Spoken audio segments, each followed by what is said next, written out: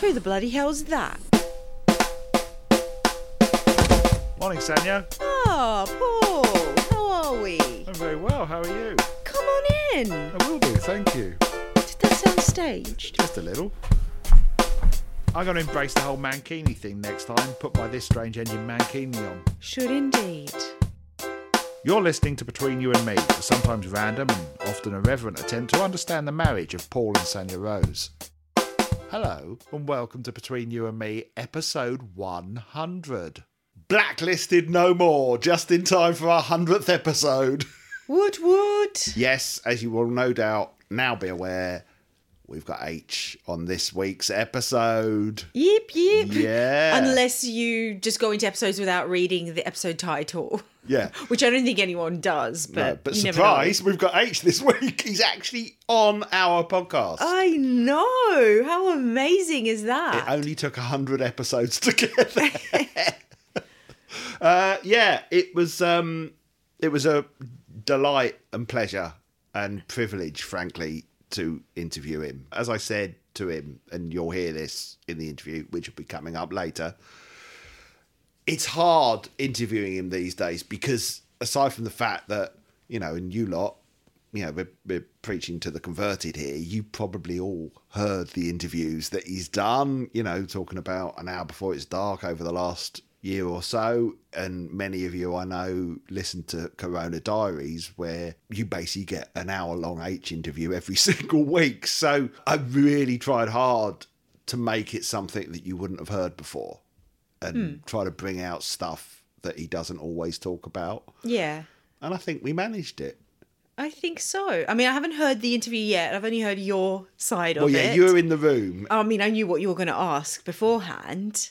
Yes. And I think they were really good questions, stuff that we both were really interested in hearing H's take on. A lot of what happened during the interview was me just going with the flow in the end, because he's the perfect interviewee, because he does a lot of the work for me, but also he's willing to go to places that might be uncomfortable or deep, which you'd expect from him because he's H. Yeah, and his lyrics are like that. After experiencing his lyrics for the last 100 episodes, I would have been surprised had he not been like that. Yeah. He does come across as someone who is willing to go to those uncomfortable, authentic, raw places in himself. To the point, I just wanted to give him a hug because he's really hard on himself. And Oh, is he?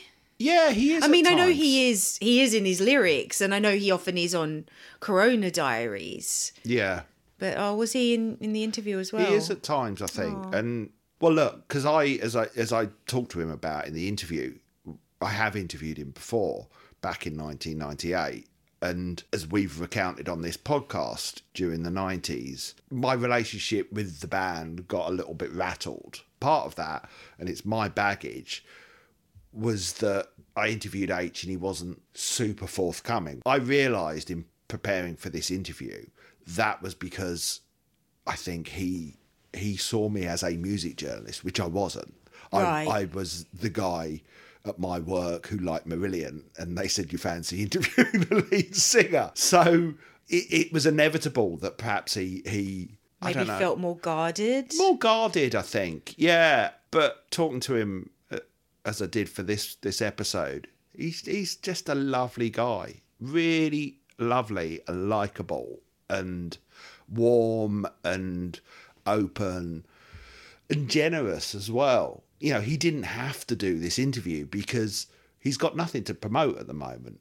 You know, Yeah, the tour that's has sold right. well, the album's out and did well. Yeah. He literally just came on because I asked Ant Shaw, could you ask H to come on our 100th episode? And Ant very kindly sorted it out for us. And Aw. yeah, you know, he gave Thank it, you, he Ant gave us, Shaw. gave up his evening to chat. And it was, I wouldn't say bucket list, but I've long wanted to interview H again. Partly because I felt I didn't do a good job in that first interview. You know, I was only, how old was I in 1998? 27. I was a young man. I was a little bit nervous. I didn't interview people. You know, that wasn't my job. Right. And I there- guess you weren't even a writer yet. Well, that point, I were was you? writing about video games a bit, Oh, but that okay. wasn't the same thing as being a music journalist. Interviews are hard. I'll say that. I find interviews hard. Right. I What do you talked to find? you. I talked to you about this last night. What do you find hard about them?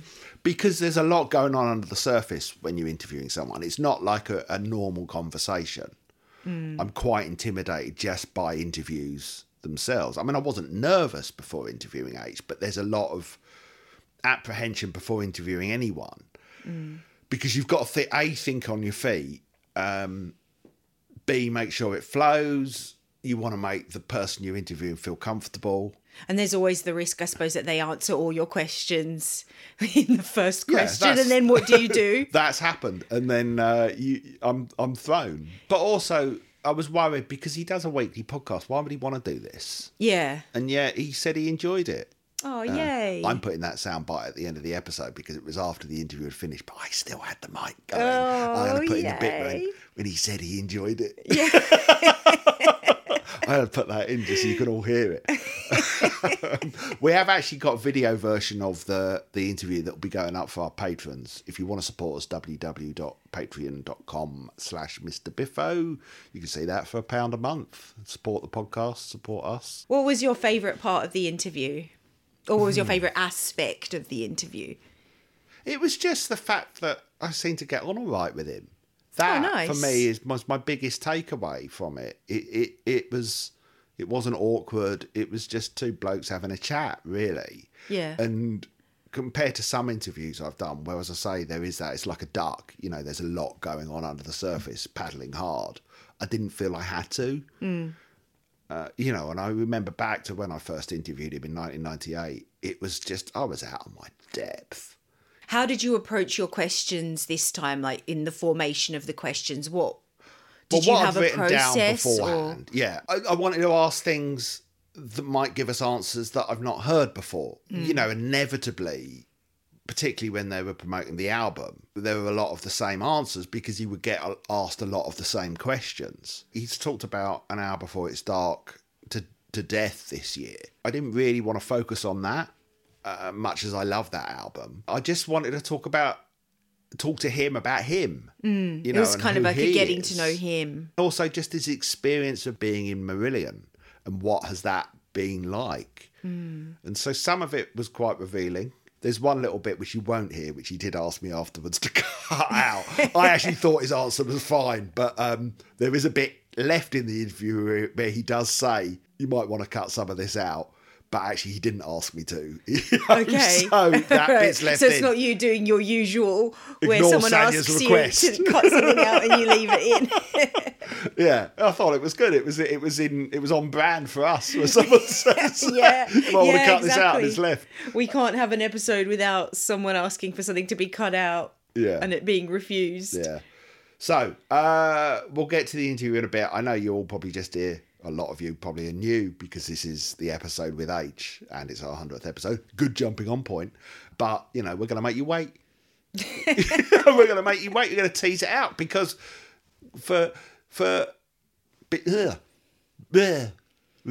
sometimes we make just noises on our podcast. Marillion podcast. Yeah, because it's our 100th episode and we're going to celebrate. We actually celebrated a bit last night with wine, didn't we? We did. During the interview. You poured me. I couldn't even drink it during the interview because we were on Zoom. And you poured me basically a pint of wine and there was no way I could drink from that I didn't want you to glass. have to keep refilling. Well, I didn't want to have to keep standing up to refill it. Okay. I just wanted to do it once. Yeah, but I couldn't drink from it without looking like an alcoholic. Oh, is that why you didn't have any? Yeah. Yeah, it was like a pint of wine. Yeah, it was weird. I actually interviewed him on the 5th anniversary of that first Royal Albert Hall show. That's pretty cool. Who'd have thought it when we were there 5 years ago? I know. Yeah, Bizarre. that we'd have a podcast and that we'd be interviewing H. We on didn't it. even know what podcasts were back then. I think that was before Did. podcasts Don't think existed. we did. Podcasts have been around ages, not 5 years ago. they? Yes. All time blends together, really. Yeah, well, if you believe Einstein, time is just a big ball. So how has the past 100 episodes been for you, Sanya? Love it. I genuinely love Bian Pod. I love doing this. It's so much fun. It's Yeah. really interesting. I mean, we were always, before we started the podcast, we'd always discuss Marillion and their music and history and your memories and your experiences with them and stuff like that. So it's not a million miles from our normal day-to-day life. It's just that we've decided to give it a time and a structure, and well, not really much of a structure, but give it a time. I think we bicker less in our real life. We bicker less. Do we? Don't say that No, because they're going to it's believe not- you. we don't bicker, Like when I we say, just when I say banter you're with each far other. right. No, stop. We don't bicker, we banter, and one of us doesn't take bantering very well. Are you so saying he I don't? thinks that we're bickering when we're Are not. you saying I don't take? You don't. That's not true. It's so true. I remember quite early on in our relationship, we had to have a little chat about banter because you didn't get it. Do you remember that? That wasn't early You on. felt That hurt. was like Yeah, 8 years in. we had to have a sit down and talk about how it was an expression of love. Yeah, and yet when the expression of love is in your direction. Why are you slagging me off on my podcast? Why are you painting me like a dick on my podcast? I'm Everyone's not. going to think I'm a dick. No, you're not a dick. Everyone thinks I'm far right. So It's all just jokes. All of it. all of it. Every single last comment and sentence. What's been your favourite thing from doing the podcast? What's been my favourite thing? I'm glad I wasn't interviewing you last night. That's all I can say. Silence. I didn't know you were going to ask me that. I'm trying to think what's been my favourite thing. There have been several favourite things. I mean, I've really enjoyed getting to know the music better and going through the lyrics and having like a deeper experience with it because it's been really enriching. Number one. Number two, I've loved just chatting with you about it. I think it's just good fun. And number three, I love getting our letters. I love getting letters from listeners talking about their experience and feeling like it's like it makes it a bit more of a two-way experience. Yeah. And there's people going through this journey with us. Yeah, I'm the same. I mean, I think all three of those things for me. And I do love the letters. I know we make fun sometimes about getting long letters, but having that communication with the audience that we're not just shouting into a void. Yes. Yeah, exactly. It makes a big difference. Yeah, it does. Because, we would do this anyway, even if no one was listening, because we really enjoy doing this. Yeah, because like we did literally do this before we set up a podcast. Yes. Except we weren't going through the albums in order. We And just we like weren't generally recording chat. We weren't recording it. We missed out on so much great content, Paul. Yes. So yeah, it is really nice to have that connection with the audience for me. Yeah. And it feels like, because that's the thing. I as far as I'm concerned, and I said this to H actually. This is a fan podcast by fans for fans. Yes. And we're not pretending to be DJs or No. anything. We're literally just. Well, I was a fan, and you've become a fan. Yeah. And so, we don't see ourselves as anything other than that, to give a voice to fans and to the fan experience and to chart the journey of being a fan of a band for most of your adult life, or my entirety of my adult life, most of my life, full stop. Wow, I know. God, wow. Yeah. That's a long time. And I'm not alone, in Marillion being in existence for pretty much my whole life. There are lots of other people out there who have gone through this, like me, for whom Marillion have just been there. And it's so rare, think of Beatles fans. All right, the Beatles were around, but they'd split up. Yeah, but in terms of the band still existing. Yeah, that is a making rare new music experience. and touring, Yeah. for that long. And Marillion, all right, they've been 6 years between albums at points, but really, they are always active. There's something always going on relating to Marillion. It's not like a band like, I'm plucking this out of the air, I don't know, U2, where they seem to just go dormant for large stretches of time. Oh, right. Marillion are always You know, Yeah, they're always creating or touring or something. Yeah, or there's a Marillion weekend or Yeah, whatever. I think that's a lot of that is down to management though as well. That they're very not in contact. They have a good connection with their fans, and so it's a very vibrant and alive community. Yes, it is, and yeah, I mean, maybe U2 does have that behind the scenes. We don't know. No, I mean, it comes back to something that we've touched upon. Is why do we love Marillion so much?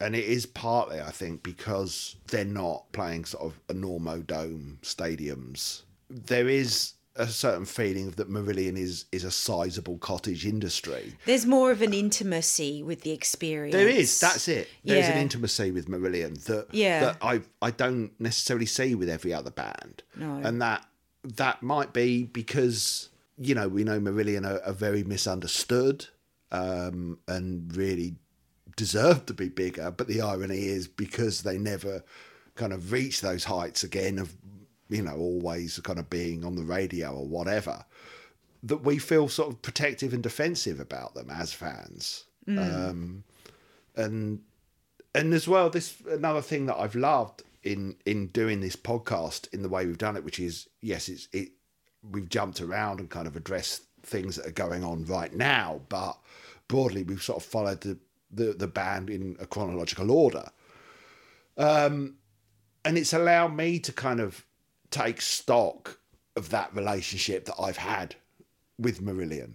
And I've realised that I've not started to talk about it yet, but something, so I will now, but something I've been thinking about sort of in recent months, as we're getting sort of closer to the present day. That thing of the further away you get from something, the clearer view you have of it. Mm-hmm. You know, if you're if you've got your face pressed up against a tree, all you can see is wood. Yeah. You know, you step back, you can see the tree. Then you step back further, you can see the forest. Then you can see it in context. Yeah. Yeah. And it really sort of resonated with me when the deluxe edition of Holidays in Eden came out, when I kind of went, this is the same band as I'm listening to now. Yeah. And I can see that album now in context. Yeah. And that means, you know, kind of, although we relived a lot of what I was feeling at the time, perhaps when Marillion.com came out, you know, and it wasn't always pretty, what I felt. You know, I'm also, I guess, able to kind of put my own feelings into a certain context and kind of talk about why I may have felt that way about certain things. But yes, stepping back from it all, even when Marillion have perhaps taken left turns or perhaps haven't put out albums that we feel are sort of up there with Afraid of Sunlight or Marbles or whatever, you know, and we're talking basically pre-Marbles, you know, because everything, as far as I'm concerned, they've done since has been really strong. Like somewhere else has got his, you know, critics, but songwriting wise, I think it's a really great album. But I'm able to sort of look and kind of go, well, they needed to do that at that time, whether it was for creative reasons or because they needed to get an album out or because they were doing what was right for them in that moment. So you're able to kind of go, well, that's just part of the overall picture. Yes. You know, instead of, when you look at the big picture, you see that everything happened for a reason. Yes, and that's everything had its place. Yeah. So and we wouldn't be where we are today had their timeline not followed that trajectory. So I might not think Marillion.com's a great album, but it belongs. It belongs. It has its place and it has its role within the journey of Marillion and my journey as a fan. And yeah, oh God, I mean, over the years, you know, my love of Marillion has only deepened. I mean, to the point that I'm doing a podcast that is now on episode 100. I know. How about that? So, you know, wow. It's a privilege to have the chance to do this and to be in contact with other fans. You know, there have been people who, for instance, you know, Stephen Wicks, who does Mockillion. I read Mockillion, and now we know Stephen. I know, and that's so bizarre. That's a bit surreal for me. It's brought us two closer to sort of the fan community as a whole, but also, ironically, which was not expected, kind of closer to the band because, you know, when we know Lucy listens to us, you know, because she tells us she does. Sorry, Lucy, again. You know, we know Mark Kelly's listened to us. So it feels like we've somehow kind of ended up having a place in Marillion history. That's so bizarre. It's bizarre. It was bizarre for me. I'm just like, what am I doing here? But okay. Well, yeah, but Just you know, find myself in you've this earned weird your place spot. as well. You know, because the entire ethos of what this podcast was me as a diehard Marillion fan introducing them to my wife, who grew up not even hearing of them. Yeah. You didn't have a clue who they were I before. didn't met have you. a clue. All right. Well, we'll talk again a bit at the end. Yeah, this is the moment everyone's been waiting for. Yes, finally. Anxiously, impatiently going, shut up, get on with the interview. Shut up, get on with the interview. Yeah, I know. They've all skipped ahead. Yeah. Let's face Hello, it. if anyone actually listened to this intro bit, thanks, we're Oh, impressed. now here's what I'll say. If anyone has listened to it, Yeah. send us an email with the code word. What's the code word? Secret word, so that we know you listened to the whole episode. Swanky. Okay. Swanky. Oh, swanky. Yeah. Fancy. Okay. BeAnPod@gmail.com with the word swanky. But then what are we going to do with the emails?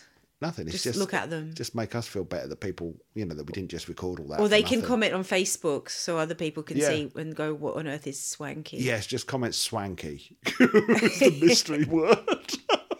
If you think this episode Swanky. was swanky. What time does... God, I can't think of his name now. Sean Connery? What time does... what time does Sean Connery play tennis? You're That makes no sense. You're going to say schwanky. What's Sean Connery's... You can cut all of this out because it's rubbish. No, it's great. It's gold. No, I What should is leave all this Sean in. Connery... How... Oh, Jesus Christ. This is... All of What- those how does of you Sean who are Con- new to the podcast, this is what you've been missing. This is what you've missed out How on, does everyone. Sean Connery like to dress? Schwanky. Schwanky. Again, doesn't really work, does it? Like the tennis joke. Doesn't really- swanky mean like nicely dressed? I didn't really expect this episode to focus so much on the word swanky. Oh well. Quick bit of context before we begin the interview. We were due to chat at 8, H and I. H was late to the interview, but Clockwork and Quartz and all that, so we expected that. But which was just as well, because at 8 o'clock I had a hot flush and we had to open a window. Oh I got yeah. all hot and sweaty. It was very odd. But I had earlier that afternoon That's as so well. weird. Like, I don't know whether it was a... Do men get hot flushes when... Do like men go through a kind of menopause? Wasn't that a show back in the 80s where we could turn into animals? Manimal. Menopause. I love that show. Creatures with paws. Only Oh yeah. paws. Men with paws. Yeah. Do you know what? I don't know. It's all new to me now. I'm in my 50s. Yeah. Yeah, maybe. But yeah. Good fun. But yeah, I was chatting to my mum early in the afternoon and got a hot flush and weird. And then I did again right before I was interviewing H. And unfortunately then, which isn't on the interview, I then told him that I had a hot flush.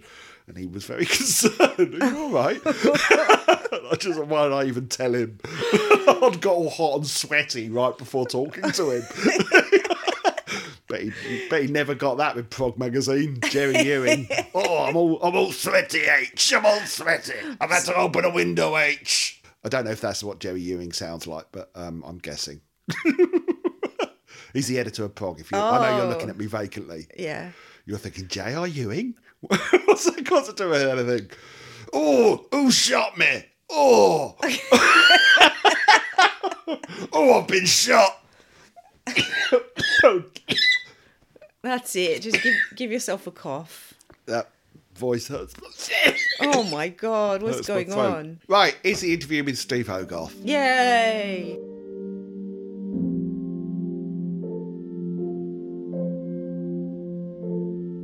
Because this is effectively, it's a podcast about being fans of Marillion. So do you ever get frustrated, I suppose, by people like me who kind of try to decipher your every kind of lyric and utterance, and do you just wish that sometimes people would just sort of chill out a bit and let you be? No, because I'm strangely, I'm really not that conscious of it. I don't really dive into any of the social media things, and so I'm not really that conscious of the people who are talking about my art.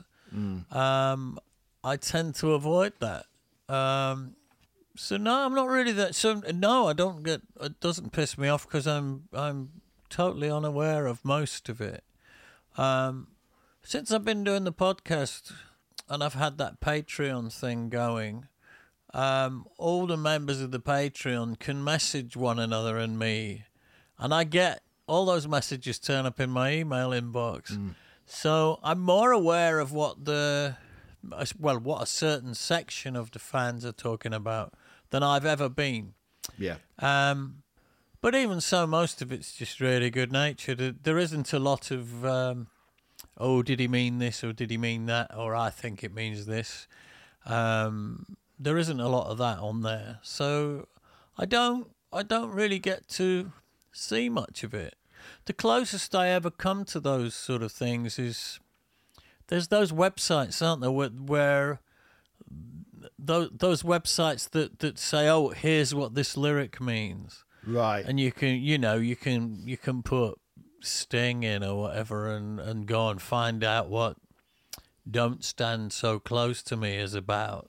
And there's always some pillock who's completely missed the point, who's full of themselves, like they really know. Yeah. And so I find those things, I stay away from them as well because they irritate me, because half of the time it's really obvious what certain lyrics are about, and nonetheless these idiots don't seem to have spotted it, and they're barking up some other tree altogether. So what's the weirdest kind of misinterpretation of one of your lyrics that you've ever stumbled across? I haven't. I'd love to reel a couple out, but I haven't really. I haven't really. We had a roadie years ago when I was in the Europeans, and we had a song called Recognition. And the verse of Recognition was strong hearts when our thoughts were young. What was it? Strong hearts when our thoughts were young. Or it could have been... Anyway, it was something like that. Strong hearts when our thoughts were young. This is your recognition. And... the guy in our crew thought it was It Starts When I Fancy Her. Which is a completely different song. I know, but that's the one that sticks in my mind. But there's nothing in kind of Marillion times that I'm conscious of that's been wildly off. But again, that's because I just don't go looking. Yeah, it's self-preservation, I guess, as much as anything. A little bit. And just basically being... life's too short. I haven't got enough time to dive into those things and engage in them any more than, with the whole Facebook thing. I never go on there. I've got a Facebook page, but Lucy keeps it going because she says you must never go there because you'll get crazy and you'll get angry and you'll spend days of your life writing indignant emails to people who really don't deserve your time in the first place. So don't even go there. So I took her advice and I've never gone there. Very wise. I don't have to sort of sit and look at all of that. Is Steve H worse than Fish discuss, or is Fish better than Steve H, or has Steve H ruined Marillion? I'm sure some of that goes on, but I'm not interested in knowing about it or having anything to do with it. It'll only piss me off and ruin what otherwise would be a good day. Yeah. You did post up, though, I noticed a couple of lovely jugs on your Instagram recently. I did. They were very nice. Nice pair of jugs. I don't post much, but when I do, it's worth the wait. Recently, I realised something, that being a fan of Marillion was, as much as anything, a kind of relationship, albeit one-sided to a certain degree, and that it had actually lasted longer than my first marriage, which, that was about 20 years. Yeah, me too. Yeah, well, there we go. You get longer for murder, or less for murder. That's what they say, don't they? You do. But I would have been out by now. So I was just wondering, what, for you, from your perspective, the relationship with the fans has been like as a sort of sine wave, kind of the ups and downs, over the, 33 years, something like that, you've been with them? There's been very, very few downs that I'd really have to sit and think at length to find a down. As I say, maybe I could find more downs if I went looking for them. But my relationship with the fans has just been great, really, throughout. From day one, when I first climbed through the window into the Crooked Billet for the first show and first set eyes on Marillion fans as such, pretty fearful of what was about to happen and quite angry at Mark Kelly for organising the gig in the first place when we plainly weren't ready. Yeah. It was great, it was all the surprises have been pleasant at every stage, on every tour. I think there was one gig ever that sticks out in my mind, and that was at Hamburg Docks on the Brave tour. And there was just a weird vibe in the hall. There were a lot of people talking. There were people shouting and in the wrong places, and it just had a funny vibration, and it rattled me. And I handled it all wrong, and I got pissed off with the crowd, which that's a cardinal sin, and really stupid as well. Because obviously, if you get pissed off with the crowd, you're actually only pissed off with probably 6 people. Yeah. And you've ruined it for the other, for hundreds and hundreds of other people and yourself.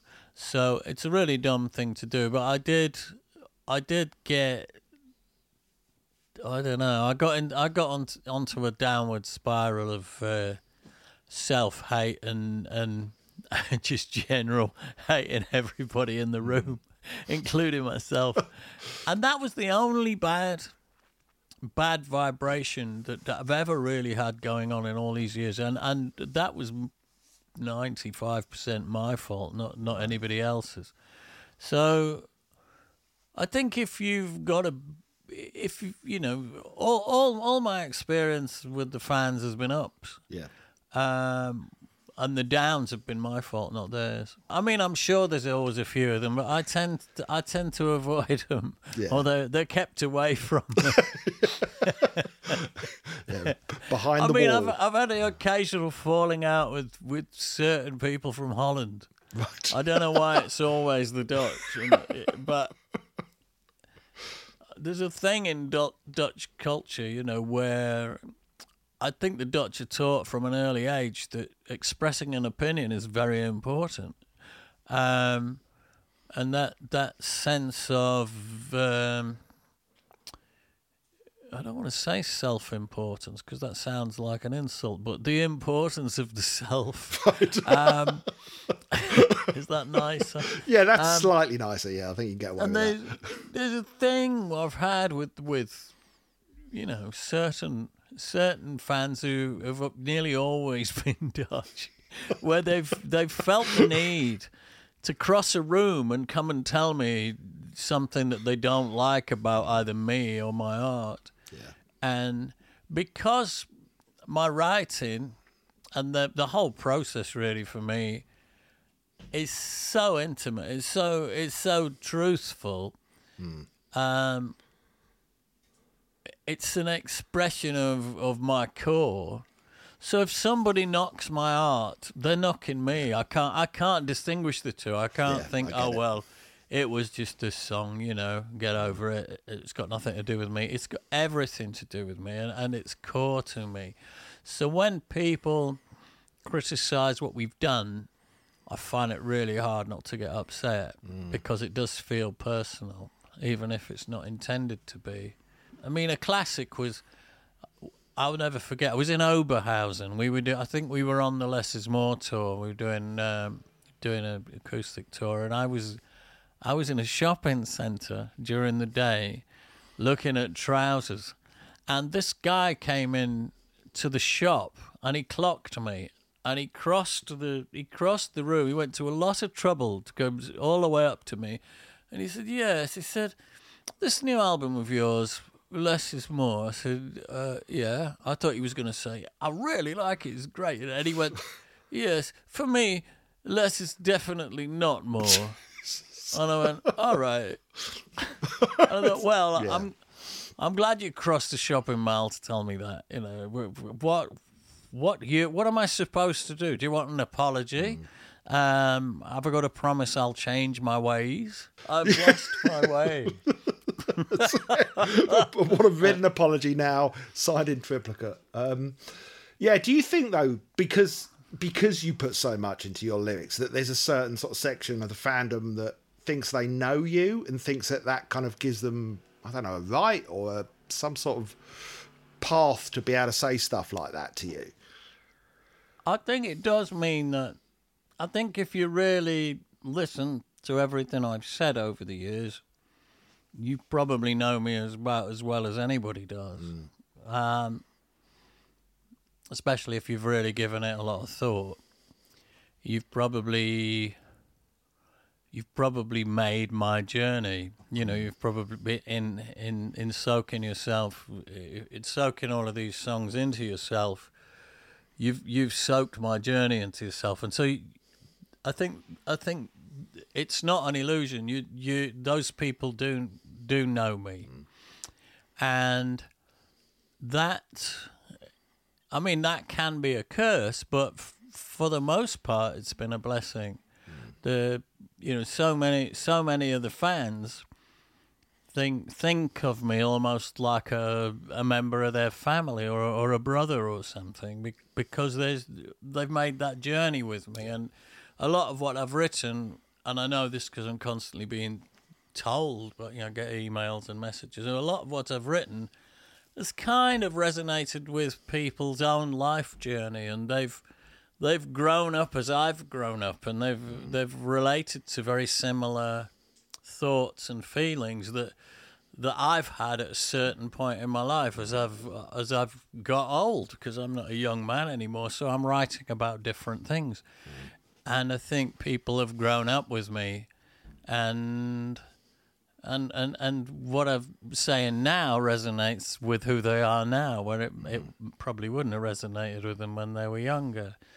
So that I do kind of feel like this kind of, I wrote The Invisible Man, which is all about being there but not being there, and I think I am that creature for a lot of people.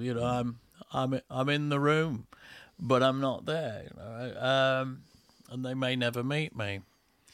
But having said that, anybody who wants to meet me probably can. I'm not, I'm not in the limo with the 50-foot electric gates and leave me alone, no pictures, please. I'm not that kind of person anyway. I'm pretty approachable. Well, I noticed you went out and said hello to the people queuing at the Hammersmith show. I saw a lot of those photos. I wouldn't do that normally, but every now and again you just think, do you know what? I've got a minute. I'm not stressed out to the max as sometimes I am. I'm not pissed off about something. I'm not hurt. I'm not completely exhausted. I'm just all right at the moment. I know what I'm going to do. I'm going to go out the front and talk to the people, because they've been stood around all day in the cold weather, and it might give them a buzz if I just show up and say hi. So I did. I can't always do it. I don't feel like it's something I have to do, but I felt like doing it. So I'm going to go and have a chat with the punters, and get in the mood for the gig. And you've been delivering or hand delivering some people's birthday cards as well for Corona Diaries, haven't you? Because I've only had mine through the post, but that's fine. Well, it's because you don't live close enough to me.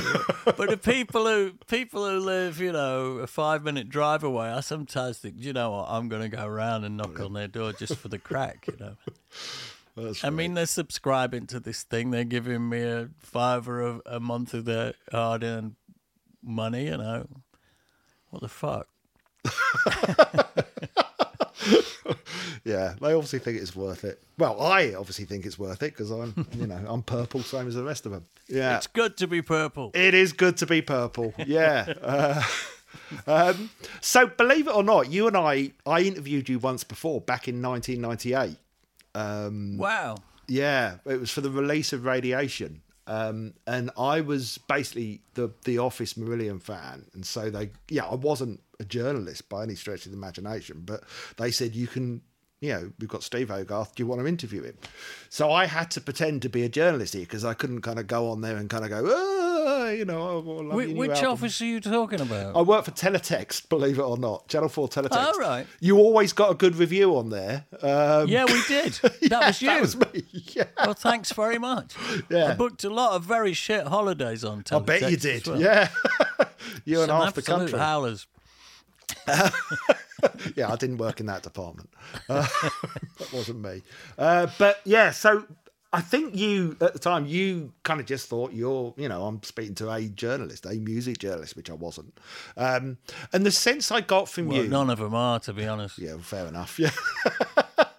But the sense I got from you then was there was a lot of... I wouldn't say defensive, but there was a degree of sort of frustration about... you had a new album coming out. How is this going to be received? How is this guy going to treat me? I mean, what was going on for you back then when you talked to the press and the media?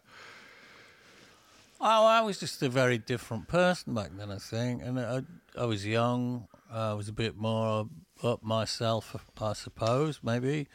And I think that a lot of the people you spoke to, they were kind of up themselves as well. It was a much more up yourself kind of period of the media was quite up itself. I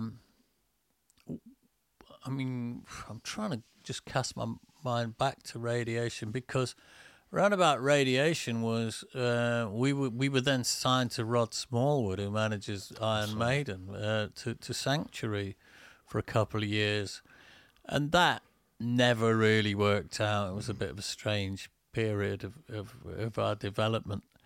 And we'd made, Radiation was a fairly rough and ready album. We'd decided we wanted to get away from the kind of production gloss and make something that had a bit of energy about it and take the band back to the kids, man. And we booked a university tour and everything, and went and slummed it round the students' union bars and whatnot. As an experiment, really, just to see what would happen. Of course, with any of these experiments, especially in the music business, you're never any the wiser because you don't know if anything happened. Something might have happened, and all right, you don't gain any more fans, but you kind of think, well, maybe if we hadn't done it, we'd have lost some. Yeah. So you never know. There's never anything. It's not like doing an experiment in a lab. The music business is utterly random, makes no sense, and I'm none the wiser after 40 years. Yeah, it's not like you don't get a graph printed out at the end of it that sort of says this is the number of fans that you and even if you did, you'd go, well, but what does it mean? What really happened? And it's very hard to learn anything in the music business. Any other business, if you've been doing it for 30 years, you'd probably know by then what you were doing and how it worked. But in the music business, you're none the wiser at any point in. Well, I don't feel like I've got more of a clue than the very first day I played a piano or did a pub gig. It's all every bit as much of a mystery as it was in the beginning, or feels that way in my head. Plus, the rules keep changing, don't they? I mean, you had, downloads became a thing, and then the big piracy boom that happened, and so it's not even like it's the same industry that you started in. No, and also I think Marillion are like, if the music business is a planet, then we're just a satellite that orbits it. We're not even on that planet. We can barely see it through binoculars. We do our own thing, you know. We just go around, and once in a blue moon, we get invited to an awards do or something, and then find ourselves sitting at tables with other people from other pop stars or rock stars, and it always feels incredibly alien. I get terrible imposter syndrome. I think, what the fuck am I doing here? You know, I'm sitting at a table with Alice Cooper. He's a proper rock star. You know what? I wonder what who the hell he thinks I am. So we're removed from it all, and we orbit it at a distance, and we do our own thing. We don't give a toss about most of the things that most professional musicians care passionately about, i.e. getting some airplay, having a hit, getting on TV. We've kind of given up on all of that years ago, and we don't really need it. No. Because we seem to do perfectly well without it. So which is great, you know, it's an enviable position to be in, because it means you can be more pure. You can do what you do because that's what you want to say, and not think about what the world or the marketplace or even the fans want from you. I think we've done our best over the years to shake the fans off by evolving and trying different things and moving into different areas and taking on different influences. And then the ones who we haven't shaken off, I don't think they can be shaken off. Nah, that's it. You know, for better or worse, we're here now. Unless we sell out, you know, and we've no reason to. Yeah. So was that a kind of gradual thing, or was it, you know, when the crowdfunding thing started that you kind of, was it a sudden turning point that you kind of stopped chasing those hits, I suppose, or commercial success in the mainstream, for want of a better word? It was, but also there was, when I met the band, there was a discomfort in the band. Certainly in the Rothery, Kelly, Moseley area, about anything that wasn't pure, in the sense that, anything that you were doing because it felt like a commercial move, you'd see that kind of look of slight disdain come across their faces. That, I don't know about, this isn't me just doing what I do anymore. This is me, being pushed into a place that I wouldn't naturally go. But I think people need that. I think you can stagnate if you're just in your comfort zone as an artist for your whole life, unless your comfort zone is a reckless kind of place. Some people, that's what their comfort zone is. But then other people have a comfort zone which is just this place that they naturally keep returning to. And they'll never change, they'll never break out of their own mold if they stay too in that groove. So it's good to be shoved out of being comfortable. It's never pleasant. I mean, I don't like being shoved out of where I'm comfortable either. But I think it's good. I mean, Bowie famously said, what you need to do is walk out into the sea until your feet just don't quite touch. Just that place where you're nearly out of your depth. Love that quote. Yeah. That's where you want to be. Yeah. That's where the good stuff happens, and I do think that's true. So, but having said that, to answer your question, I think this feeling of really not giving a fuck about the commercial aspect of any of it, that is gradual.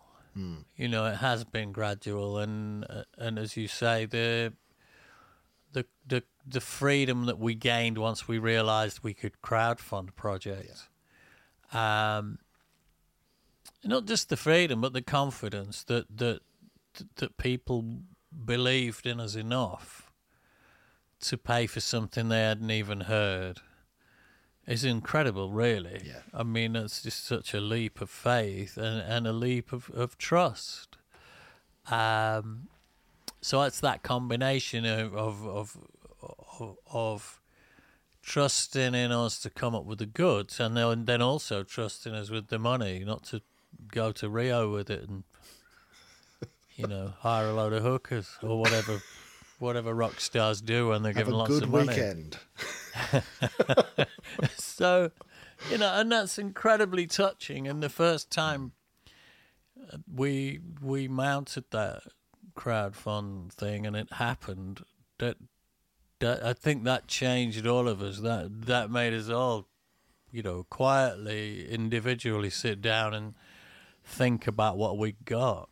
And we realized we'd stumbled onto, or maybe we'd earned it, but however it had arrived, we'd got it, and it was a jewel, it was a diamond, and we were extremely fortunate to have it, and we remain so, really. So going back quite a way, I wanted to ask, because I don't think I've ever heard you say, what was your perception of Marillion before you joined? Did you have any? Not really. It wasn't really my cup of tea, to be honest. I thought it sounded a bit like. Put it this way: you could really hear the early Genesis influences. Now, when I was a kid, I'd been a big fan of those prog bands of Genesis and Yes and Focus and Jethro Tull, and I'd seen them all live on all the tours. I saw Genesis on the Foxtrot tour, the Selling England by the Pound tour. Yeah. I'd seen them all. I was a massive fan, and I was always at the gigs. Same with all of the Yes stuff and the Focus stuff. But then time had passed. The years had passed. I'd gone to college. I started listening to the Isley Brothers and discovered Joni Mitchell. Just discovered other singer-songwriters. Then the 80s happened, and I got into the Blue Nile and Prefab Sprout, Scritti Politti.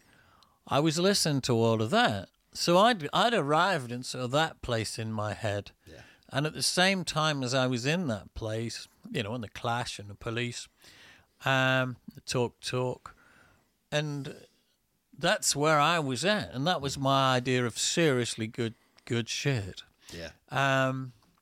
And then there was this band that sounded like it was desperately trying to be where Genesis were at when Peter Gabriel was still painting his face in the old days. And it just seemed a little bit derivative to me. I've got to be so careful. You might have to edit some of the time. Yeah, let us know if you need me to take anything out. Well, I don't want to... I mean, I'm happy to say things that'll upset people, but I'd rather those people didn't hear them. So, I'm considerate of other people's feelings. But if you ask me a question, I'm going to honestly reply to it. And that was it, really. It all felt a little bit derivative of early Genesis to me, which I'd been a big fan of, but I didn't want to hear it again second-hand in 1980. Yeah. And I couldn't quite understand why this Scottish guy was singing with a public school English accent. Then talking in broad Scottish. Yeah. When he'd finished, that seemed kind of weird, in the theatrical sense. But, if you say, well, it's theatre, suck it up, that's fair enough. But it's not really what I'm about. So when I first got the call, about the possibility of meeting up with the band, I thought, well, what on earth are they going to want from me? What use could I be to this lot? Because because I certainly can't do what they're doing. Yeah. And so I wasn't going to go. And then my mate Daryl, who'd been in a band with Mosley, you know, I just happened to mention it, that they'd been on the phone, or their management had been on the phone, and he said, "Oh, you don't want to dismiss that out of hand. You should go and meet them because they're really nice people." So that was why I went. It wasn't because I'd laid awake at night having wet dreams about being the singer in Marillion, you know, ever. I still don't, and I am. Do you still have those moments though, where you kind of go, "How the hell did this happen?" All the time, every day. Yeah, of course, of course. It's funny how you know, you can work your balls off for years and years and years, and seemingly get nowhere, and then one day something just falls from the sky into your lap. You know, like a gift from heaven, that you haven't worked for and that you don't deserve. And all the things you've worked for, you haven't got. And then this thing has gone boom, you know, and you've been presented with this, you know, I don't know, just heaven-sent opportunity to do what you always wanted to do in the first place, which was to be yourself and express yourself. And that's what I've been very fortunate to be able to do in this band. And if that hadn't been on the cards, I wouldn't have joined. You know, I said, "Well, what is it you're looking for then, lads?" And they said, "Well, we've heard what you do and we like it. We just want you to do it. And we'll do what we do, and we'll see what happens." Yeah. So that was it. If they'd said, "Oh, here's our last album, you know, Clutching at Straws, and it's you know, here's the first song or whatever, and it sold this many hundreds of thousands of copies. Do you think that's something you could do?" It would have been a really short meeting. Yeah. You know, and I'd just say, "Well, no, not really." But good luck with the search, you know, and that would have been the end of it. So you said it was something that you know, or at least felt back then you didn't deserve or hadn't earned. Was that something that took a while to shift? That once you were in the band, did you feel, "I'm here now, I belong here," or did it take a while to kind of bed in and kind of feel that this is as much my band as it is these other four guys? I reckon that's a really hard question to answer, because I don't know to what extent I've fooled myself over the years, and in which direction I've fooled myself. But I think I felt like, I think maybe I still do feel like an outsider. Really? Even after 33 years, I feel like an outsider somehow. And I think that's my shit. I think that's in my head. I don't know. I think that it's almost like I need constantly reassuring in that sense that I'm what it's about now, you know. And I obviously am. Yeah. But I can't quite come to terms with it, weirdly. And that, I mean, for the first 20 years, I couldn't begin to come to terms with it. Yeah. Which is a mad amount of time to be making records and writing songs and feeling somehow removed from it. But I'm sure it's something to do with my, you know, it's a neurosis or a psychosis. It's not real. It's certainly nothing that the band made me feel. No. But I would quite. I think for years I kind of held myself back away from it all somehow.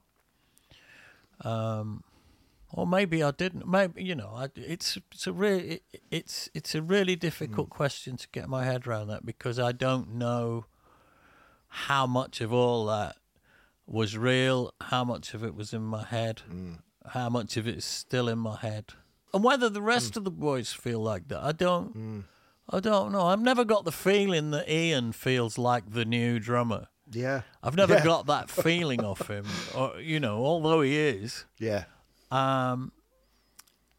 He's always seemed part of the bricks and mortar of it more than I have felt somehow.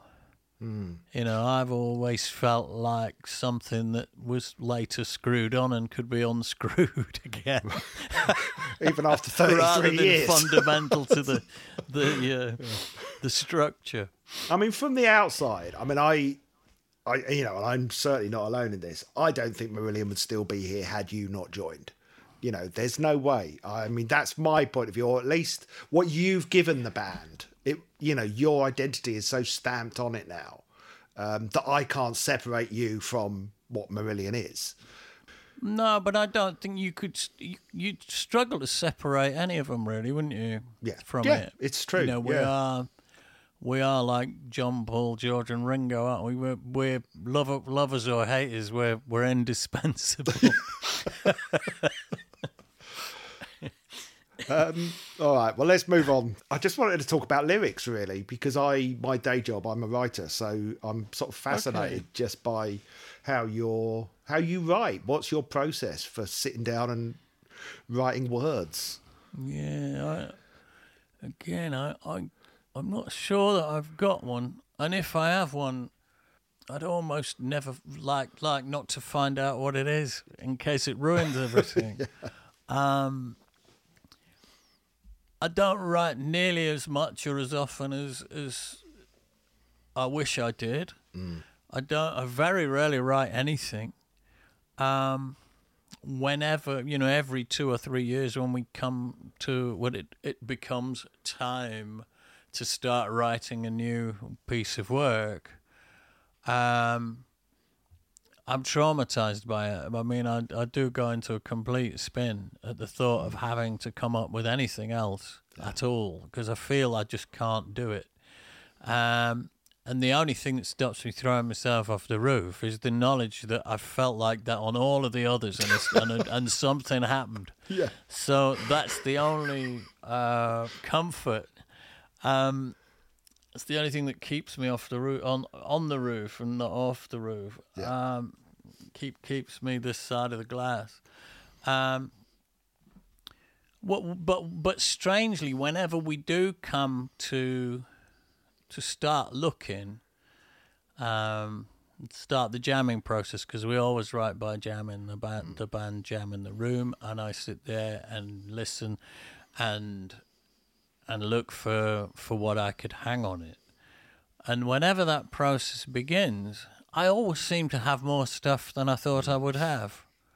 So I do write things down from time to time, but I'm not conscious of when it happens.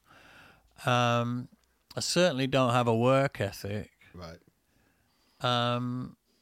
But just once in a blue moon, I'll have a little, any time of night or day, I'll just have a little splurge of something, and I'll think, "Oh, I better write this down," and I'll scribble it down, then I'll forget I've even done it.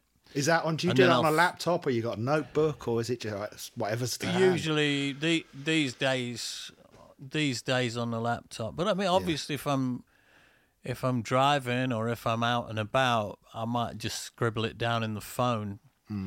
Because it's there, and then have a look later, and then maybe develop it a little bit. But I'm already worrying about the next record and the fact that I don't think I've got anything. Right. But I'll probably have a fair amount left over from last time that we didn't fully get to grips with. There were 2 or 3 interesting things that we didn't develop at all, because of course the band tend to land on the things that they find really musically interesting. And so sometimes they're not the best lyrics. You know, but they get excited about that because it hangs together better as a whole.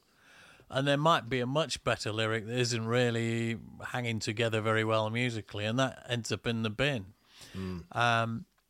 So I do have I've always had leftovers. And I mean, it's not out of the question either next time. I mean, I'll see how I feel, but we did, when we played Brighton a couple of weeks ago, John Helmer came over because he lives in Brighton. Oh, right. And Yeah. we were having a drink afterwards, and he was saying, well, you know, would you still be interested if I sent anything? I said, yeah, sure, man. You know, send if you have a moment, you know, and you write some, because he's a talented guy. Man. He's a brilliant. He's got a brilliant mind, and so I got the feel. He said, well, actually, I wrote something just tonight, watching you guys playing. I said, well, you know, He wrote it while he was watching you. He said he did, yeah. He had a moment. So I said, well, you know, get it over to me, because I can't promise I'll use it, but I certainly can't use it if I haven't got it. Yeah. So send it to me.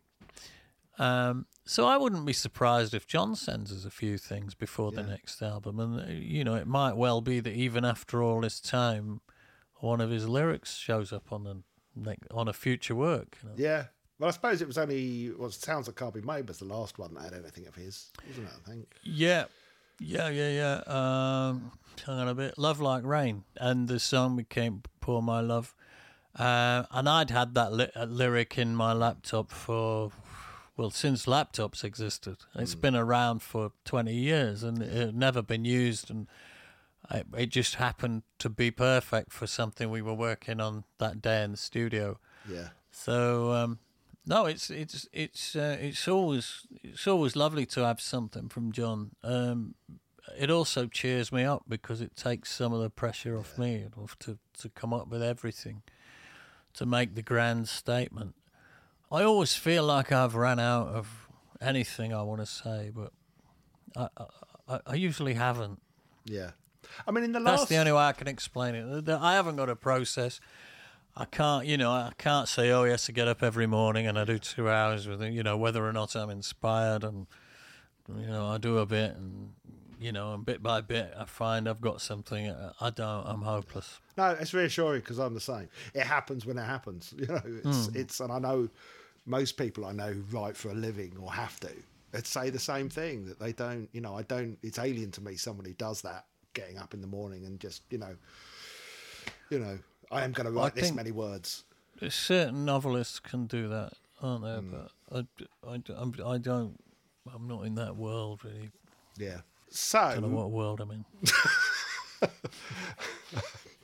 So you recently announced you're going to cut down the Marillion weekends, or most of them, to 2 nights. Yeah. And as much as I love those longer weekends, I mean, even I was finding it hard going. I'm in the audience. How genuinely You only had to listen to it. Yeah.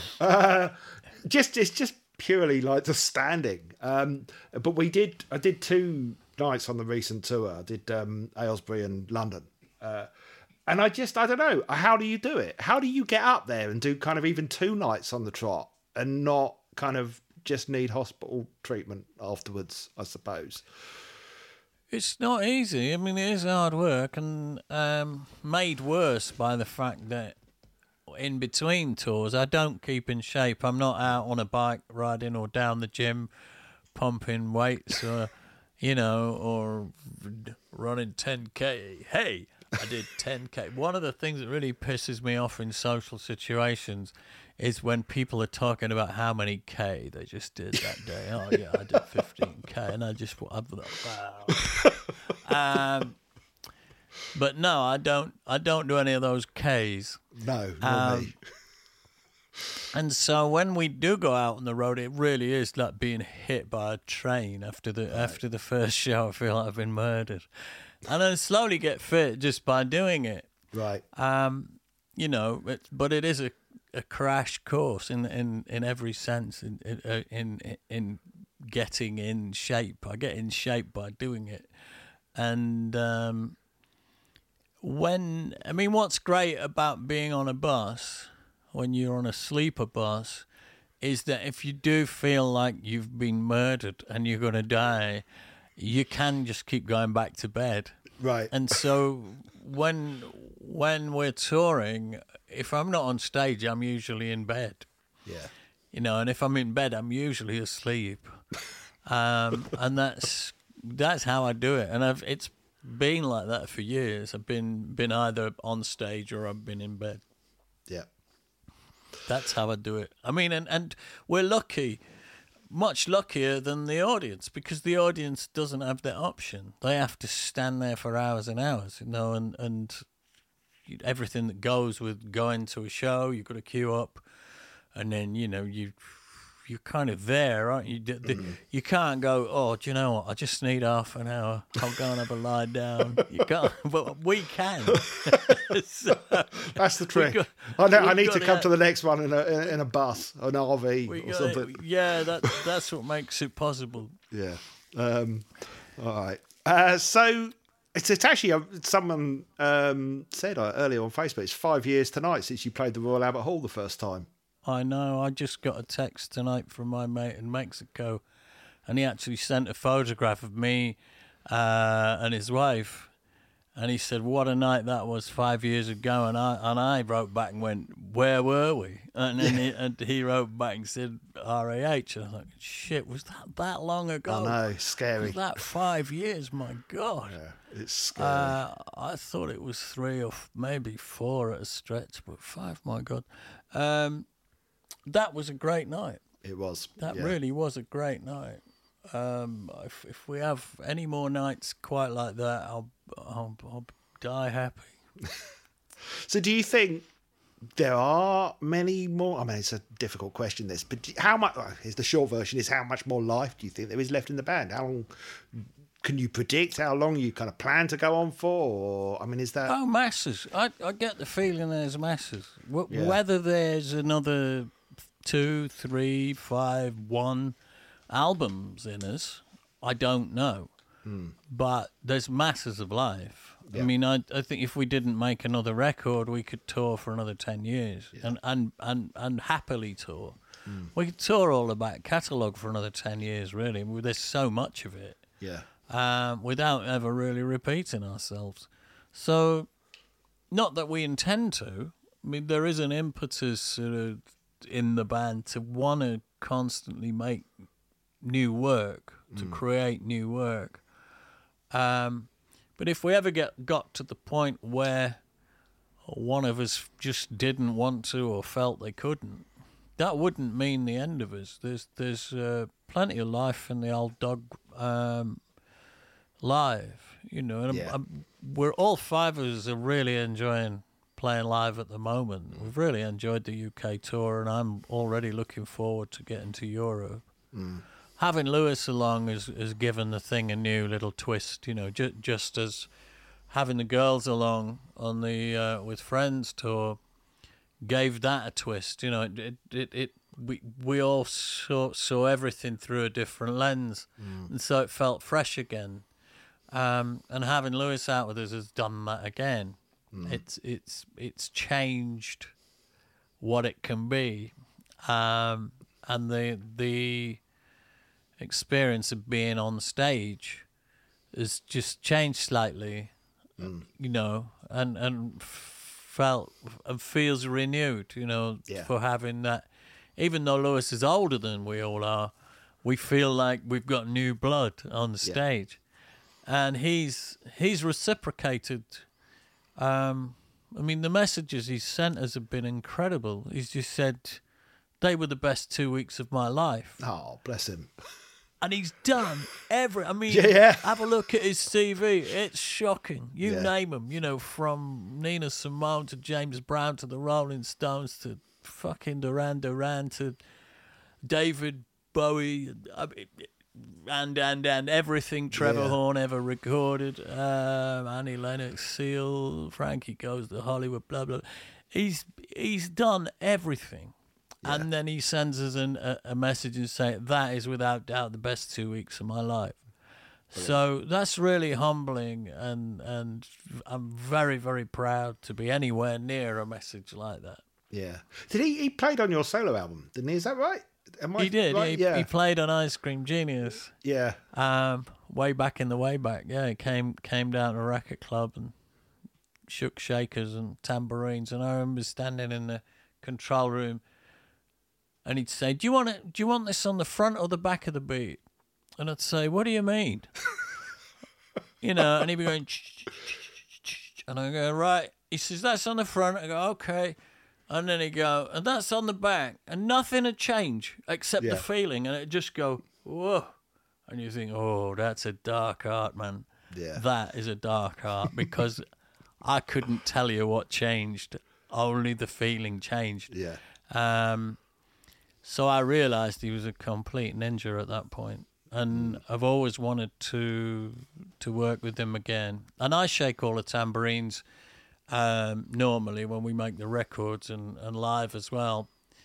But I knew that there's this other thing that I can't do that, maybe half a dozen people in the world have got. And so I think I went and did a show in Acton, actually, at the Music Bank with Trevor Horn, and Lewis was playing a bit of percussion. So we were back together, and we were talking about Ice Cream Genius, and we were talking about old times and just shooting the breeze. And so I said, when we get back into the studio to make our next album, do you fancy coming over and doing some stuff? And he went, yeah, sure. Brilliant. He said, I'm a big fan. And I didn't believe him. But he says he's got all the albums. That's nuts. I mean, go figure. Go figure. He says he's a big fan. Wow. Which, I would have lost the house on that. Yeah. As a bet. So he's just like a pig in shit out on the road with us. He loves the music. He loves the atmosphere. He loves the vibe on the bus, and it's been great. So we're all loving being out. He's doing Europe as well, is he, with you? For sure. Yeah, nice. I said to him, are you all right to do this? To live and sleep on a bus. You're not a young man. I think he's 76, I think, now. Jeez. And he just wrote back and he said, what a way to go. There you are. Brilliant. He's a legend. Yeah. Do you have any idea yet what you're doing for next year's Marillion weekends? We've a rough idea, but we are gonna sit down cross-legged and nail it all down during the during this next leg of the tour, actually. I mean, the new album's gonna be that's gonna be a night. There's gonna be a new album night, and plus other stuff. There's one album left that you've not done. Which one is it? Somewhere else you've not done. Well, we've done most of it. We had this conversation as well. The only tracks from somewhere else we've never done, I think, threw me out. And She's Older Than Me. I don't know if we've ever performed those, but I think all the others we've done. We've done No Such Thing and Half the World and things that things that kind of felt obscure when we did them. Yeah.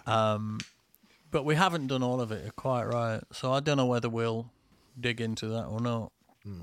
Well, fingers crossed, because I'm a Somewhere Else fan. So it's a good album. It is a good album. Yeah.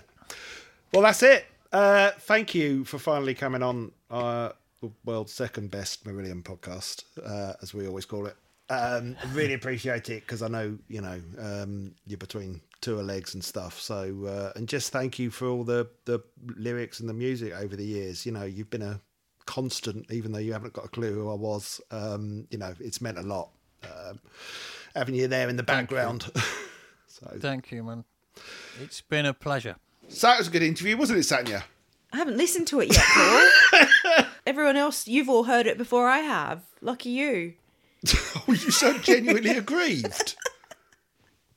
Wow. You could have had time to listen to it this morning. It hasn't been edited yet. I could have given you the raw. Oh, really? Would you have Audio. done that? I'd do anything for you, dear. Oh, stand on your head. Beg your pardon? Stand on your head. I thought you were threatening to stand on my head. No. Anyway, yes, what a lovely interview. Sorry, I'm very proud of it. Yeah, I know pride comes before a fall, but there it is. I'm proud of that interview. Oh, Yeah. So on with the 100th anniversary celebrations. Yeah. We asked you to send us your emails with your memories of BeyondPod and your favourite moments over the last 100 episodes. And wow, we got 3 emails, 4 emails. We Four got 4 emails. emails. So we know at least 4 people listen to us. woohoo! Whoa. 4 emails. You bastards, the lot of you. Thanks a lot. But, I mean, way what way would to they- make us feel wanted. What would they have to say? It's a really vague topic. Just write to us about our 100th episode. Thanks from- for all the Congratulations on 100 episodes. stuff. I'd have been happy with that. Oh, okay. You know, it's like, oh, it's someone's birthday. Could you send them some birthday wishes? Well, that's a bit of a vague topic. I wouldn't know what to say. I really wouldn't know what to say. What do I say in a birthday card? It's too vague, too broad a Well, topic. you actually not that far from the truth. You know how I feel about writing cards. Yeah, best wishes. Yeah. Valentine's card to your husband. Best wishes. Nice to meet you.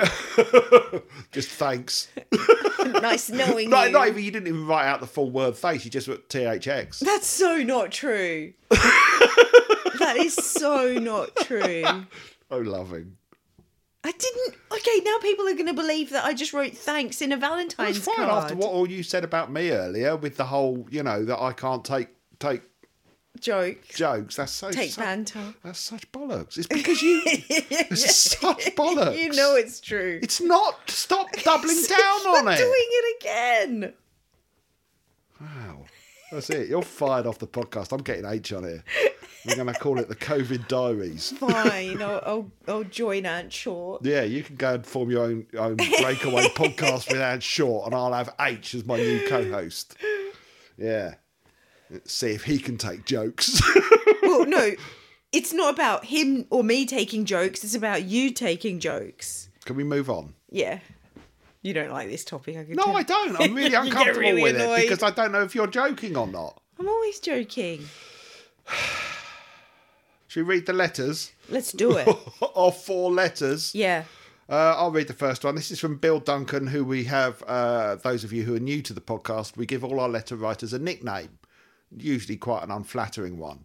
Bill Duncan has become known as Twicky. If you want to know why, go back and listen to some of our earlier episodes. They're timeless classics. I don't remember why. Oh, God, are you going to make me explain it every time we get a letter from him? Yes, please. Bill Duncan, he goes... He's, initials BD. Twicky from Buck Rogers in the 21st century used to go BD, BD, BD, BD, BD. Oh, that's right. Bill Duncan says, 100 episodes? As difficult as the pandemic was for us all, we have it to thank for many things as well. I'm not sure if we would have had 100 episodes of Between You and Me, or the Corona Diaries for that matter, if it hadn't been for a forced period cooped up in our homes and hovels. There are some silver linings after all. Congratulations to you both. I've enjoyed your meander through the albums and the opportunity to rediscover and occasionally reassess the output of one of my favourite bands. Your humour and good-natured ribbing has been a balm for so many, and I'm grateful that you chose to take so much of your time to share your thoughts and conversations with us all. Here's to the next 100. Bill Twicky Duncan. Thank you, Bill. Yes, of course, we, like so many other middle-aged white people, started a podcast during the pandemic. Why not? It's good fun. We did say we wanted to do one, but We've it been took us a while Yeah, to... we've been trying to think of what to do for a long time. And we Yeah. couldn't really think of a topic that we wanted to talk about every week. Yeah, and then it just came to me. It wasn't in any shape or form us sort of surfing the coattails of Corona Diaries, which, started a couple of months before we did. And also Fish had done his Friday, whatever it's called. Fish on Fridays? Yeah. His global broadcasts. Yes, Fish on Fridays, that's what it was called. But yeah, I mean, you know, whether that went in subconsciously, I don't know. But I think given that we'd already been looking for an idea for a podcast, it's inevitable because that we came upon the idea of doing a Meridian one because we talked about it so much already and there wasn't another one. There'd been one that had lasted a few episodes called This Strange Podcast, which was my original name for ours. That's how I found out there'd been another one. Oh, right. That was the one interviewing fans, wasn't it? Yeah. Which is a great idea. Yeah. So it didn't last very long. Only a few episodes that are up on Apple Podcasts. Yeah, so I had to change. You know, I already had registered the name of This Strange Podcast before I found that out. So then I had to change it, and then I had to spend a bit of time thinking, what am I going to call it? What am I going to call it? I think Clockwork and Quartz was another one, but that does actually sound a bit like Sapphire and Steel, like a kind of detective show of some sort. Yeah, that's us. Are you Clockwork or Quartz? I think I'm more Clockwork, although I am on time for interviews. Yeah, you're more Quartz. Am I? You're more time conscious. I'm time conscious, but in other ways, I'm also like a busted watch. Aren't we both, though? Aren't we both? Yeah, and then between you and me, it was like just obvious. Yeah, it was obvious. as soon as you said it, it was like, yeah, that one. But, you know, I'm very glad we did settle on it. Yes. And now there are 2 Meridian podcasts in the world. 2. And we're the second best. Do you want to read the next one? I do. Our next one is from Daniel Hamby.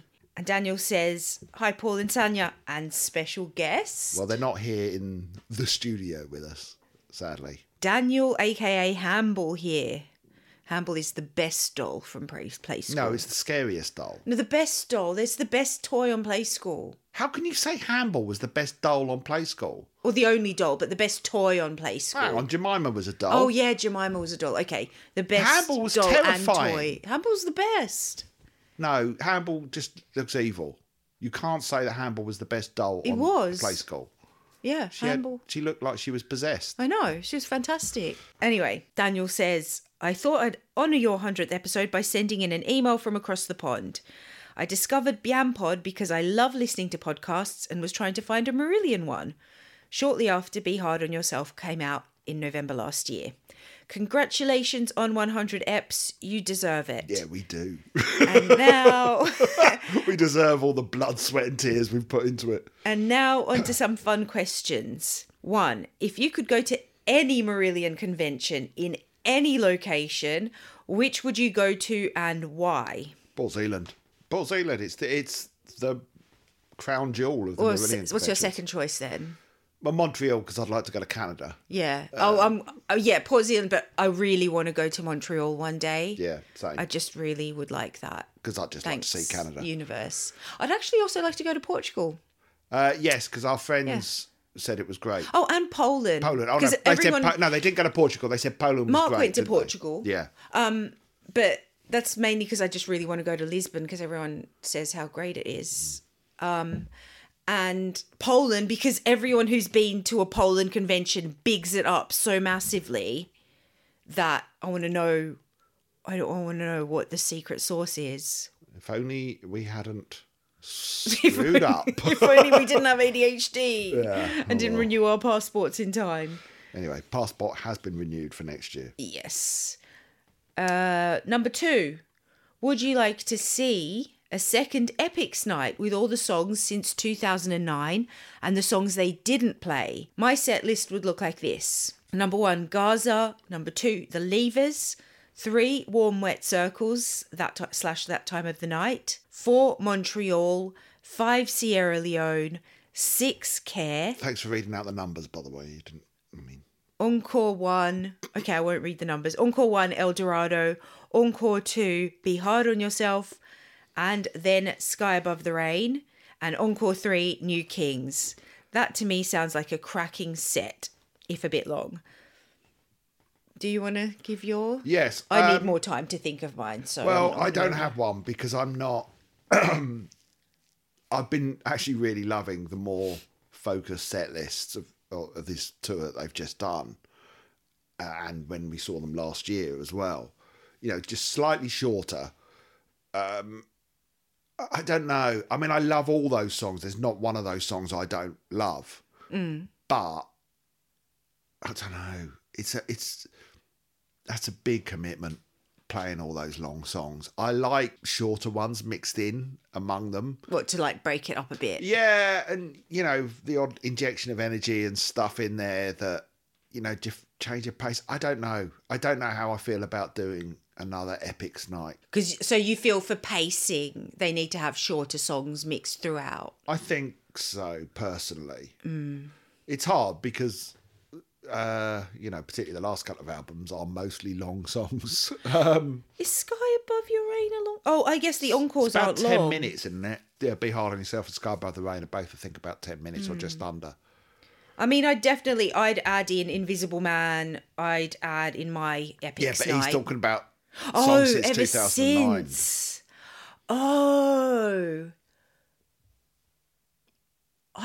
At the moment, I still just want to hear An Hour Before It's Dark from beginning to end in order live. Well, lucky for you, spoilers. We're That's probably all I getting it want to in the Marillion hear weekends. right now.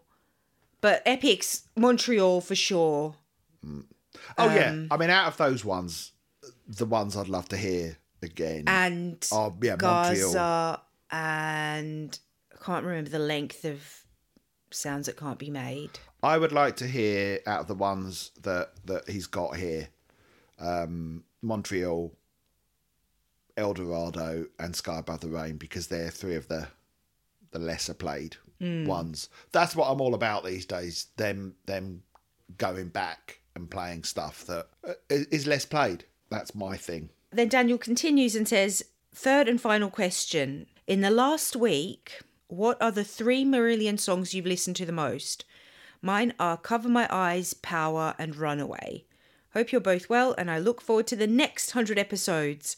Oh, and he said, P.S. I've started writing a diary because of Corona Diaries. Ah, another Corona diarist. Yes.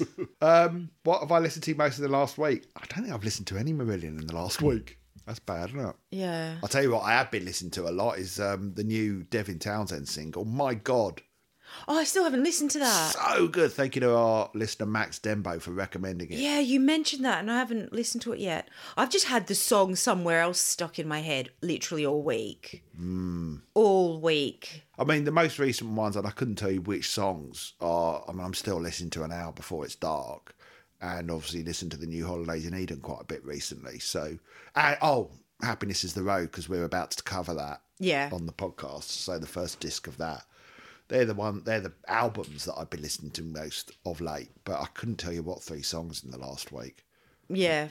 For me, yeah, Happiness is the Road, disc 1. And although I haven't listened to it much this week. I haven't listened to any music this week, really. Do you want me to do the next letter? Please. It is from one of our many Simons, Simon Emily Dickinson. Hi, Paul and Sanya. You were discussing how much I've done to advance the popularity of Marillion since the first episode. Tongue-in-cheek. We were tongue-in-cheek. But yes, we have. Well, we just know that there are some people who've gone through the albums with us, who have either rediscovered them, some people coming to them for the first time. How many there are, I don't know. But Simon, stroke Emily, has made a list. 16 album purchases in one form or another, including the latest vinyl box set, 4 t-shirts, 2 hats, a car sticker, 2 books, H's diaries, a snood and 2 jigsaws. Congratulations on such a great podcast and on making it to a ton. Here's to the next century. Ah, bless you. Thank you, Emily. A question. Do you think there are any H lyrics which would work better with Fish era music and vice versa? Oh, I don't want to answer that. I don't want to get into Fish VH. Oh, it's nice, not Fish VH, but they're just too different. What's VH? Verses, Samuel. It stands for verses. It's a contraction of the word verses. I thought it was initials VH. Fish VH. Well, Yeah, it was like VHS. A man called Fish Victor H. That's why I was really confused. Sorry, I can't move forward before you answer me this. What is the Marillion snood? Yes, I'm a bit. What does that look like? I'm a bit intrigued by the snood. I need to see this snood. And 2 jigsaws. Okay, what? And a car sticker. We don't have that. What was your favourite piece of Marillion merch? Me? Yes. I know what it used to be before it broke. Oh, yeah. I miss it so my much. season's end fleece.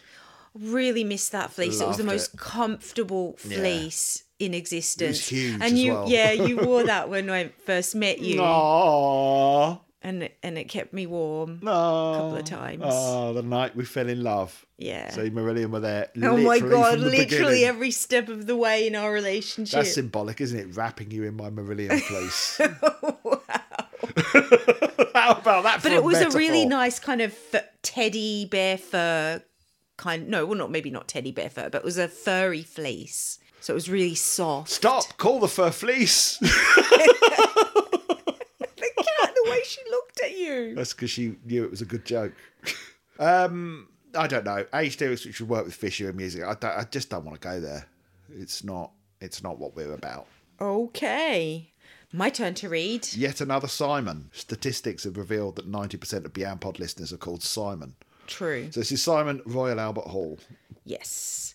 / Mr. Oh Porridge. yeah, we can't remember why we called him Mr. Porridge. Yeah, Simon White. Oh, he tells us. Oh, okay. He tells us. Incidentally, while... Oh, now I remember. All right, here we go. Incidentally, while reading out my last email, you forgot where you came up with Mr. Porridge. We have again. And he answers, Hall and Oates equals Porridge Oates equals Mr. Porridge. Mr. Porridge then became some odd 1920s music hall character. Where's me washboard? How queer, etc., etc. Oh, where's me oats? Oh, I've dropped me oats. When I'm picking up me oats, I'm singing in the shower. Oh, Mrs. Worthington, get me some more oats. There's porridge in me shower. It's got eggs in it too. Wow. Okay. So Simon continues, just dropping you a quick note to say congratulations on reaching the 100th episode. After having just listened to your 99th episode synopsis of how fucking awful the majority... Yes, she said it, everyone. Everyone, she swore on the podcast. She said it. It's just a word, Paul. Yeah, normally... Normally, there was a time on this podcast when you would have skipped over that word. Oh, I am Australian after all. Yeah. We don't shy away from our swear words. Vocabulary like a docker. Yeah, like a sailor.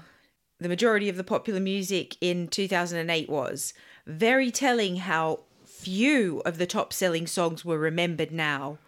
I can't imagine that the Now That's What I Call Music 2008 yearbook will be on many people's Christmas list when they finally get to it. Anyway, I just wanted to say a huge thanks to you both. I discovered Beyond Pod thanks to the Web Magazine article. Oh, what? new web magazine arrived today, by the way. That's so cool. Did it? Yeah. Oh. Haven't looked at it yet. The Web Magazine article during that difficult and emotionally weird time during lockdown. At that stage, I was on a bit of a downer with Marillion for reasons mentioned previously, fear and orchestral faffings. And you were pretty much solely responsible for reigniting my love and interest in the band. See everyone. Yay! See Lucy. Lucy, and he See, writes, Lucy? Lucy can take note of this fact. Yeah. An Hour Before It's Dark resealed that love nicely. I'm someone who has been with Marillion since the Market Square Heroes 12-inch single came out. A mate whose uncle worked at EMI played me a pre-release copy of Grendel and tried to convince me it was unreleased Gabriel-era Genesis, and almost succeeded. Even through the fallow years, this strange engine to .com, when I strayed somewhat, I've always placed Marillion in my top 5 artists of all time, so it's nice to feel that I'm gravitating back into their orbit again. Thank you. Of course, your efforts would all be for naught if it weren't for the fact that your obvious love of Marillion, your sense of humour and thorough research all keep Beyond Pod an essential listen. You've had me crying with laughter when I'd been feeling down. I nearly read that as falling down. Bonk. What was that say? That was a man laughing his head off. Sir? Sir? What? Sir? So just new catchphrase. Sir? That just came out Cha-cha. accidentally. What did you say? I didn't Ha hear ha it. bonk. It's the sound of a man laughing his head off. Ah, as he falls. And after so much time spent in your virtual company, you both now feel like friends to me. No. Don't worry, I won't be turning up on your doorstep for Christmas dinner, but Why I not? will, however, carry on Patreoning, buying t-shirts, buying your Mr. Biffo music, and telling Oh. anyone who may be interested about you. It's really the least I could do. So, 100 episodes down, and here's to 100 more. Wishing you all the best and much inspiration for lots more divergent episodes to keep the motor running along as long as possible. Cheers and take care, Simon Hall. Thank you, Simon. That was really lovely. And just to say to all our other listeners, that's the bar. That's the bar. You know, Simon he's now our top listener. Talking of my album, which I'm not going to bang on about, but we made fun of my friend Shogs last week for not having said that he'd listened to it when he said he would. And he just wanted to feed Paul. back. He just wanted me to feed back to everyone on the podcast that he has now listened to it and he likes it. Yay. There you go. I mean, he would say that anyway. He's not going to say it's shit, is he? Anyway, right. This has been a long episode for all of you. It's been a long 100 episodes to get to this point. 100 nights. Yeah. I mean, it's not even been 100 weeks because we've skipped some weeks. Yeah, so it's been longer. Yeah. Yeah. God knows. Remember how when we long. had COVID and we had to skip a few weeks? We did. Yeah. We had the old code. Actually, I got it twice. Don't need to talk about that now. We're wrapping up, aren't we? Yeah. Yeah, aren't we, Sonia? This is what this is. Okay. Rather than you reflecting on the number of times you got COVID. It's been a long 2 years. It's been a bloody long 2 years. It's been 2 of the worst years of my life. Frankly, that's the truth. They've been 2 of the worst years of my life. But I've loved having Beyond Pod, and I've loved, as we said earlier, hearing from all of you, knowing you're out there listening to us, and it's given us a focus for 2 years during some really, really difficult times. Yeah. So, you know, it's lovely to hear from people when they say that they feel like we're friends and that the podcast has helped them, because it's really helped us. Yeah, it definitely has. We really enjoyed it. And I'm chuffed that anyone's stuck with us this far. Yeah. Yeah. So thank you to all who have listened. Thank you to everyone who's written in. Thank you to everyone who subscribed or left a review or bought a t-shirt. Special big thank you to our patrons who get bonus episodes, etc., etc. Thank you to Lucy for her patience with us. Thank you to Mark and H and John Arneson and Stephen Wicks, and who else have we had on the podcast? And short. Ant Short, of course. And another one who hasn't been released Yes, yet. yes. Mystery. We have another interview next week. Yeah. Yeah. We'll reveal who that is in due course. And you've got another one lined up as well after. Got a couple lined up. Yeah, yeah. So yeah, once again, thanks everyone. It's meant a lot to us having this. And yeah, we've got no intention of going anywhere. Wish us luck for continuing after we reach the last Oh, album. let's face it, it's going to be 200 by the time we get to Yeah, that's an hour true. before it's dark. Right. Talk to you all next week. Bye. All right, Paul. Thank you, man. I enjoyed that.